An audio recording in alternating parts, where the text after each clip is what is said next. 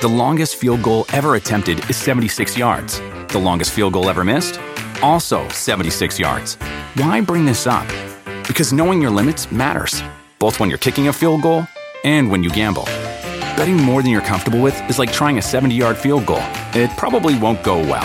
So set a limit when you gamble and stick to it. Want more helpful tips like this? Go to keepitfunohio.com for games, quizzes, and lots of ways to keep your gambling from getting out of hand.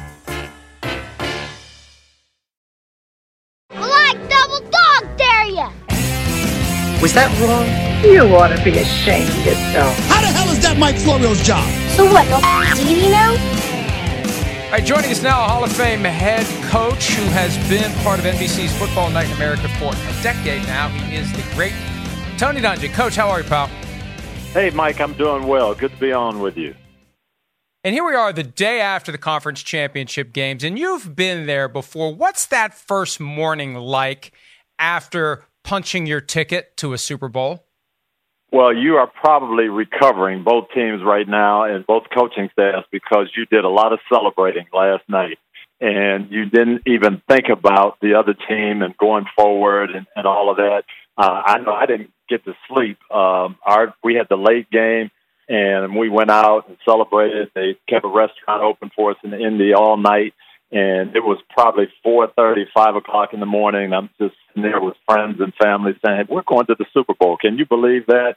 And then you get back to the office and you start thinking about the whole process. And somebody's coming in telling you, okay, here's the schedule. Here's what we have to do. Here's when we have to be here. This is where the press conferences are. This is all of those things that really are extra and special. And you don't get it's probably later on today until you start thinking about game plan and what we're going to have to do to win the game. How do you balance the euphoria of getting to a Super Bowl with the reality that you may end up losing the Super Bowl? Well, that thought never crosses your mind until it happens. You never think about possibly losing the game. It's, what do we have to do? How do we put this plan together? And I learned from Coach Noll and a lot of people that have been through it to try to get that work in and plan just like you would a normal week. And hey, we're going to work on our game plan. We're going to get ready. And then you just fine-tune it that second week when they're down in Miami. But if you can get your mind on the other team and on all the video you have to watch and getting ready early, then you block out because that's what comes. The distractions and people talking about the game and how big a game it is and all of those things. And Kansas City is going to hear they haven't been there in 50 years. And, you have to block all that kind of stuff out and just say, how do we prepare for a normal game Tuesday, Wednesday, Thursday, Friday? I want to get a couple quick thoughts from you on the games that were played yesterday. Let's start in the NFC, the late game last night. It was a rematch of a Week 12 Sunday Night Football game on NBC. I went back and watched that game last week, and I managed to convince myself that it was a play here, a play there, a call here, a call there, from being a much closer game than it was, and the Packers had a chance to win. Of course, the 49ers blew them off the field.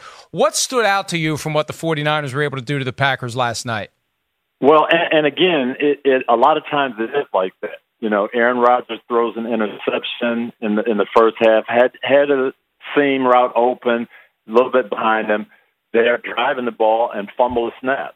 So, they moved the ball, didn't get anything out of it, gave San Francisco a couple of easy chances. So that made it from maybe a 14-3, 14-7 game to 27-0, 28-0. And it is just a little bit. But when you play a team that can run the ball like that, you can't afford those kind of mistakes. You can't afford to extend drives for them. You've got to get off the field when you can, and then you've got to score. I've played against that Mike Shanahan zone blocking, running offense, and it can be discouraging if you don't make a couple plays. But by the same token, you could play that game again if you get a third down stop, if you get a turnover. And the game can change early. That can help you. But they just they took the life out of Green Bay. They pounded the ball. And then one thing I'll have to give Kyle Shanahan credit. He realized early on they could not stop the run. And so all of those pass plays that he had practiced and dialed up, he didn't feel the need to get to them. He just said, hey, we know what works. And he didn't get impatient, and that's not easy to do. But that was a dominant run game. And the other thing I said earlier today, Coach, he also didn't get tempted to show everyone how smart he is with a play-action pass from the 45-yard line, some quick strike. He just kept doing what worked. If you can't stop it, we'll keep doing it. How demoralizing is it for a defense and for a coaching staff when you just keep getting steamrolled play after play in the running game? We had a game like that, and it reminded me, our Super Bowl year, we went to Jacksonville, and they beat us like that. 345 yards rushing, and just we couldn't stop them. And you try everything, and it just doesn't work that day. Now, we played Jacksonville again. We beat them earlier in the year, so it's not like, hey, they could play Green Bay 10 times, and it would be like that. But it was yesterday. And, again, that's where I give Kyle Shanahan credit, because you've got all these plays that you design. Hey, we get to the plus 25. We got this pass that we know can work, and we've got this shot that we want to take. And he refrained from dialing up any of those. He just kept running that ball, and he said, if we get to 2nd and 3, we're going to run it again. If we get to 3rd and 4, we're going to run it. They scored on a 3rd and 7 running play, I think it was. So that is a sign of very smart coaching, when you don't have to pull everything out that you've worked on, and you do stay with what works and what they have problems with. It's fitting that the Super Bowl is in Miami, because the 49ers offense allows Jimmy Garoppolo to be like Bob Greasy, who threw 11 passes in one Super Bowl win and 7 in the win over the Vikings. And then you got the other guy in Patrick Mahomes, who is Dan Marino, the other Dolphins Hall of Fame quarterback, who's throwing the ball all over the place and looks great. What stood out to you from the early game yesterday, Chiefs taking down the Titans 35-24? I was thinking that same thing, because the 1984 Super Bowl, Miami is playing San Francisco, and we played them both. We beat San Francisco early in the year, and we lost to Miami. And Marino was just so dominant throwing the ball, and it was so tough to stop. And I went in thinking, Miami's going to win this game. They're just so much more explosive. They can score fast. And San Francisco kept the ball from Marino all day. And I'm watching Patrick Mahomes, and they get down 10-0, and just no panic. And then those quick strikes, and you think, boy, they can do that all the time. And they did it these last 2 weeks. But this San Francisco defense is a little bit different, a little stronger. They've got better pass rushers. They've got better coverage guys. So it's going to be a challenge. But I love Mahomes. I love the way he plays. And, to have that type of game 2 weeks in a row, coming from behind, not force balls, not throw interceptions, not take chances even when you're down, I think that really speaks to his poise and his maturity. And one thing that stands out to me that I really didn't notice until this morning when we were watching back highlights of the game, Patrick Mahomes is always moving in the pocket, even when he's standing still. And that's got to frustrate pass rushers, because you can never really lock onto a target. Even there was a play yesterday, Coach, where it felt like he had 10 seconds, and he didn't stand there. He's constantly hopping and moving and ready to jump around and moving that target point. And I feel like that's going to be a challenge for the 49ers pass rushers. If they can never really get a beat on him, they may not be able to track him down. And we see how he can throw on the run, throw from any body position, any platform, any arm angle. And I feel like that's something that could be a difference, something the 49ers haven't seen since they played Mahomes in Week 3 of the 2018 regular season. It really could be different, because the 49ers, and you watch them play, and Richard Sherman's a master at it, they count on the ball coming out fast. And because of their 4 rushers, the ball generally does come out fast. And so you're playing routes, you're guessing a little bit, you're anticipating, and then if that ball takes a little more time, and Aaron Rodgers did it a couple of times where he got out of the pocket, scrambled, and made some throws. But Mahomes does that so well. The long touchdown pass that really clinched the game to Sammy Watkins, he started to bolt to his left, and then he reset and got back in the pocket and gave Watkins just enough time to beat man coverage. And that's what he does so well. So it's going to be a chess match. It's going to be strength against strength. Those San Francisco pass rushers, this is going to be a challenge that they haven't faced all that much. But by the same token, it's going to be a challenge for Mahomes, because this group can get after the passer. And when that chess match plays out, Coach, as the Chiefs have the football.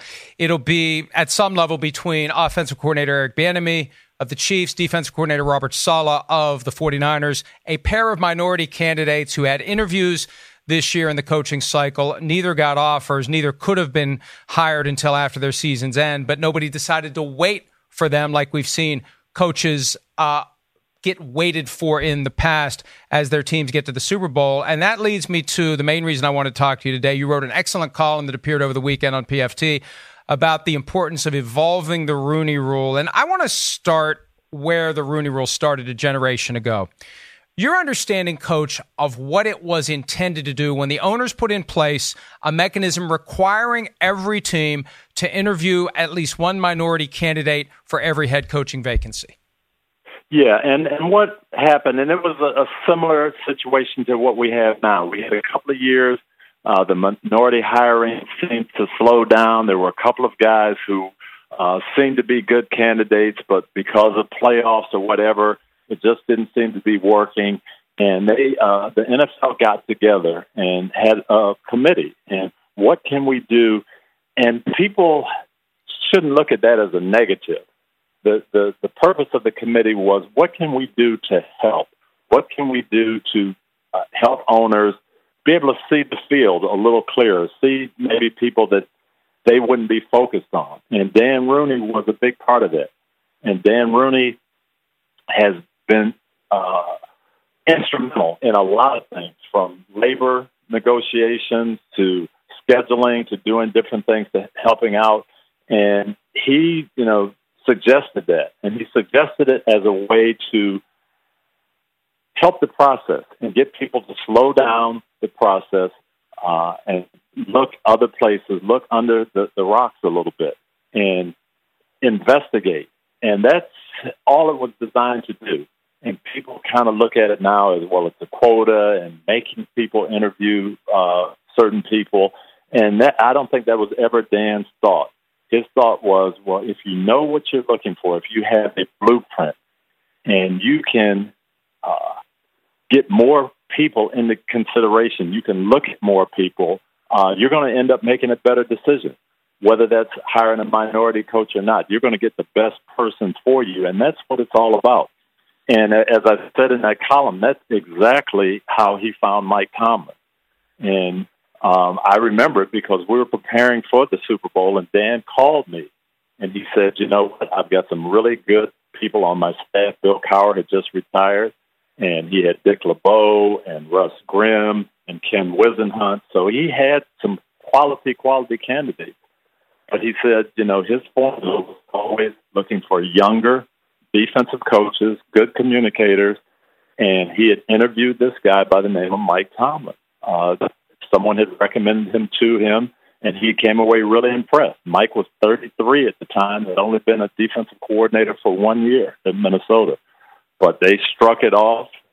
Dan talked to him a couple times, did a couple of re-interviews, and ended up saying, this is the guy for us. But it was slowing down the process. It was looking outside of his normal situation of who he would look at and trying to investigate the whole landscape.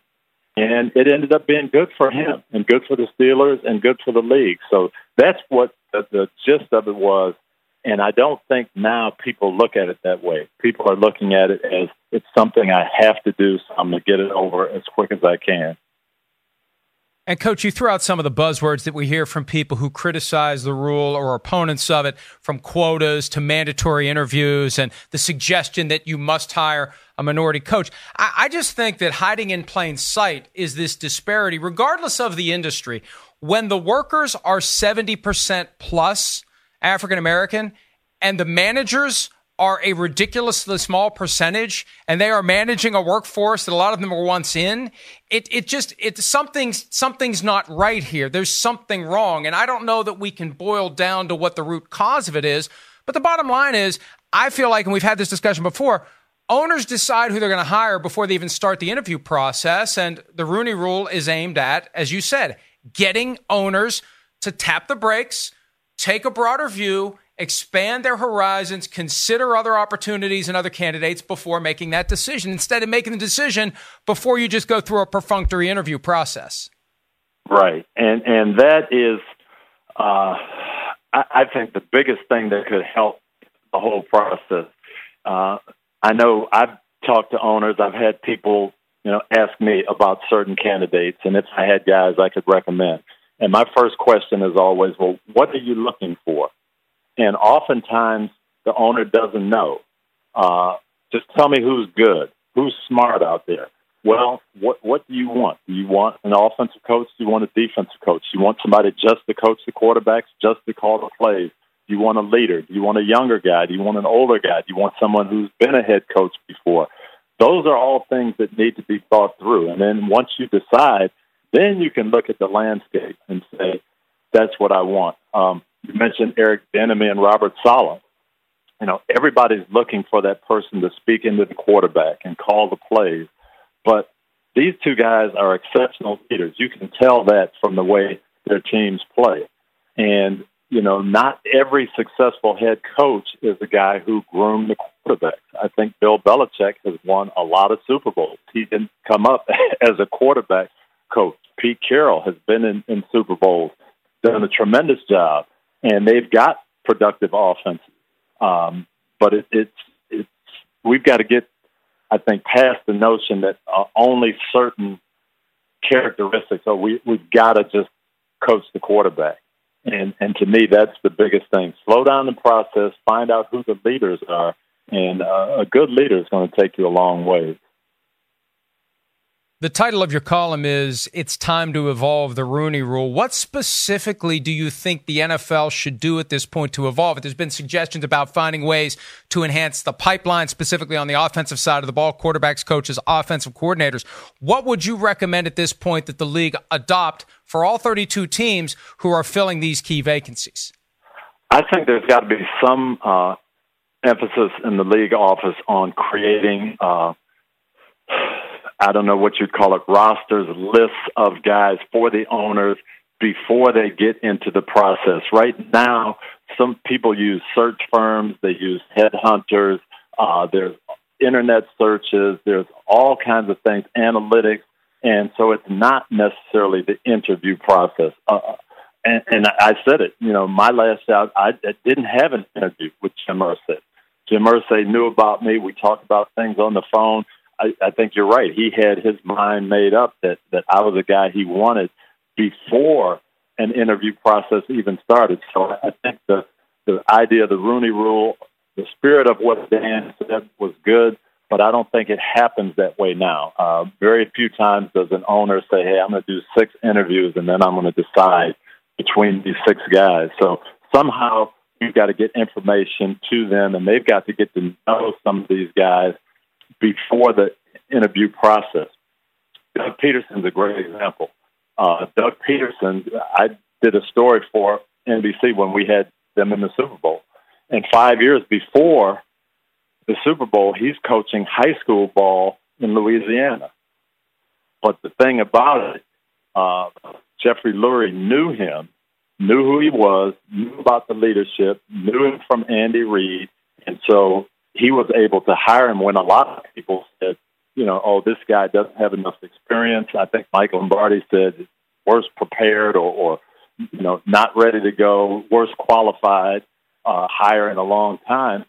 But the owner knew a little bit more about him than just the resume. And to me, that's what's got to happen if we're going to help the league utilize everybody and find that the Robert Salehs and Eric Bieniemys can be very good head coaches. The first branch of the Doug Peterson coaching tree is Frank Reich, who was hired by the Colts after the Super Bowl when the Josh McDaniels hire fell through. Yep. And that leads me to my next point, Coach. Peter King has suggested, more from the standpoint of fairness to the teams that are playing in the postseason, this process goes so quickly. He's suggested delaying the entire hiring cycle, interviews and everything until after the Super Bowl. Do you think something like that would have an incidental benefit in getting the owners to take that broader scope? They've got weeks to map out who all they're going to talk to before they can even begin talking to anyone. Would a delay until after the Super Bowl maybe enhance the opportunities for minority candidates? Well, I think it would help the entire process, and I think it would help make better decisions because these owners do now, they feel under pressure to get their first choice, to get the guy before someone else. I think the Giants ownership said that boy, we felt like we were going to lose this guy to, I think it was Mississippi State. But everybody's under the fear that I better act fast or I won't get the first choice. And if I don't get my first choice, I'll be seen as a failure in this process. And again, that was Dan Rooney's MO. And, I always go back to that. If you model yourself after success, you have a chance to be successful. Dan hired 3 coaches in 50 years. All the coaches were successful. All of them went to the Super Bowl, and he hired them all. He hired Chuck Noll after they lost Super Bowl 3. The Baltimore Colts lost Super Bowl 3 to the New York Jets. He hired Bill Cowher late in the process. I was on the staff with Bill in Kansas City when he got the job in Pittsburgh in 1992. And Bill had 3 or 4 meetings with the Rooney family, and he didn't know if he was going to get the job. And it was still well into January before he got hired. And the same thing with Mike Tomlin. We were preparing for the Super Bowl game when Dan called me and said, I think I'm going to hire this guy. But he took his time, and he didn't care if people thought, oh, you're not getting the number one choice or you're not moving fast enough. So I think slowing it down would help, and it would allow owners to investigate more people and make sure they're making decisions. We had the last 3 hiring cycles, there's 20 changes, 2/3 of the league in the last 3 years. So we're not doing this right, regardless of who we're hiring. We're not doing this right when you're having 1-year coaches and then they're out, 2 years and they're out. Obviously, we need to do something to fix it. And some have suggested, Coach, that the fundamental problem here is that there aren't enough minority owners. Shad Khan of the Jaguars, the only minority owner of 32 teams, and that if there was, and it's not like you can just wave a wand and have more minority owners. You're talking about a huge amount of wealth that needs to be accumulated. Teams have to be for sale. But do you attribute in any part the problem to the fact that the demographics among ownership don't reflect maybe the demographics among the players, obviously, or at least what the league is trying to get to as it relates to the coaches? I think the ownership really doesn't have an understanding of what can be successful, who can be successful, and they don't know people. Again, I come back to that. I've talked to some owners who I know have a good heart. They want to do the right thing. They want to be successful. They want to win. And they don't have an idea of who to hire. They don't have an idea of who's good. And they take their cues from what they read in the media, what they see on the internet. And, it's just, I think it's more information than anything else. And somehow, if we can help that process, there was a time when there were no minority players. And everybody thought the league was in good shape in 1946, and nobody was concerned. And then Paul Brown said, you know what, we can make this league better. I had better players on my Massillon High School team that had African-American players. I had better players at Ohio State when I had minority players. So if I want to win, I can do this a little bit better. And he brought African-American players into the game. There was a time when there were no African-American quarterbacks. Now we look at Patrick Mahomes and Lamar Jackson, and the game is better. And it took a while for people to understand that. Charlie Ward won the Heisman Trophy and didn't get drafted. Charlie Ward would have been Lamar Jackson now. So we have come past that. It's taken time, and I don't think people don't want to have minority coaches or minority quarterbacks or minority anything else, but they don't always know. And getting information, I think, is the biggest help, and that's what the Rooney Rule was supposed to be trying to do. I think we've got to do it in some different ways now. And you make a great point when we look at the turnover. And I was actually surprised only 5 coaches were fired during and after the 2019 season because I'm so used to almost 25% per year. And at some point, the owners have to realize we are doing this wrong. Something's not right here if we're turning over. We had a montage last week of the Browns press conferences for the past 8 years. Every time they've said they got the right guy for the job. They say it every other year they get the right guy for the job, and they never get the right guy for the job. And that is the issue. And, to me, I think they've looked at the wrong formula, because just about everybody they've hired has been that quarterback whisperer. Somehow we've got to get the quarterback going. And, it's leadership. That's what wins for them. You got to find good leaders. Good leaders can hire people to train the quarterback. And that's what we've got to come up with and find out who the leaders are. And they can come from offense, from defense, from any position. Yes, Joe Judge in special teams. John Harbaugh has proven that. And I remember when Ozzie Newsome hired John Harbaugh, and that was the guy he wanted. And he felt like he was a lot like Nick Saban. He had a lot of the qualities that Nick had. Ozzie had worked with Nick Saban. He went through a thorough process, and he said, John Harbaugh is the leader that I want. And to me, that's what we've got to get to. You mentioned that the media has a role in crafting those lists. And, it's easier said than done, because when you're in the middle of football season, there's a lot of things that are happening. But, Coach, you've got the voice. I've got the platform. And I think next season we really do need to try to shine a light as early as we can on all the names, regardless of background, regardless of race, regardless of anything, all the names that are out there, so that the owners, when they're thinking sometime around Halloween, I may have to make a change right around New Year's Day, get the names out there, get them thinking about more guys, get them doing the research, instead of narrowing down on one or two or three guys and having that process rocket through so quickly.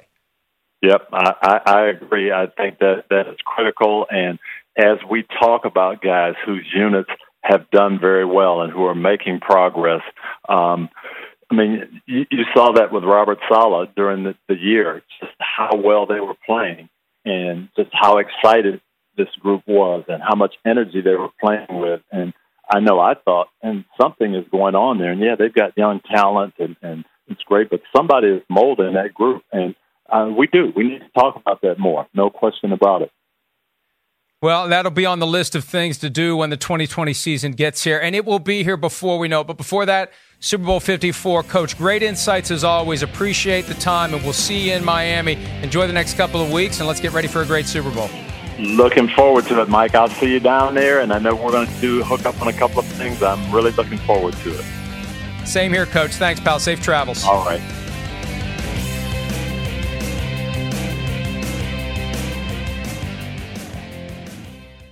The longest field goal ever attempted is 76 yards. The longest field goal ever missed? Also 76 yards. Why bring this up?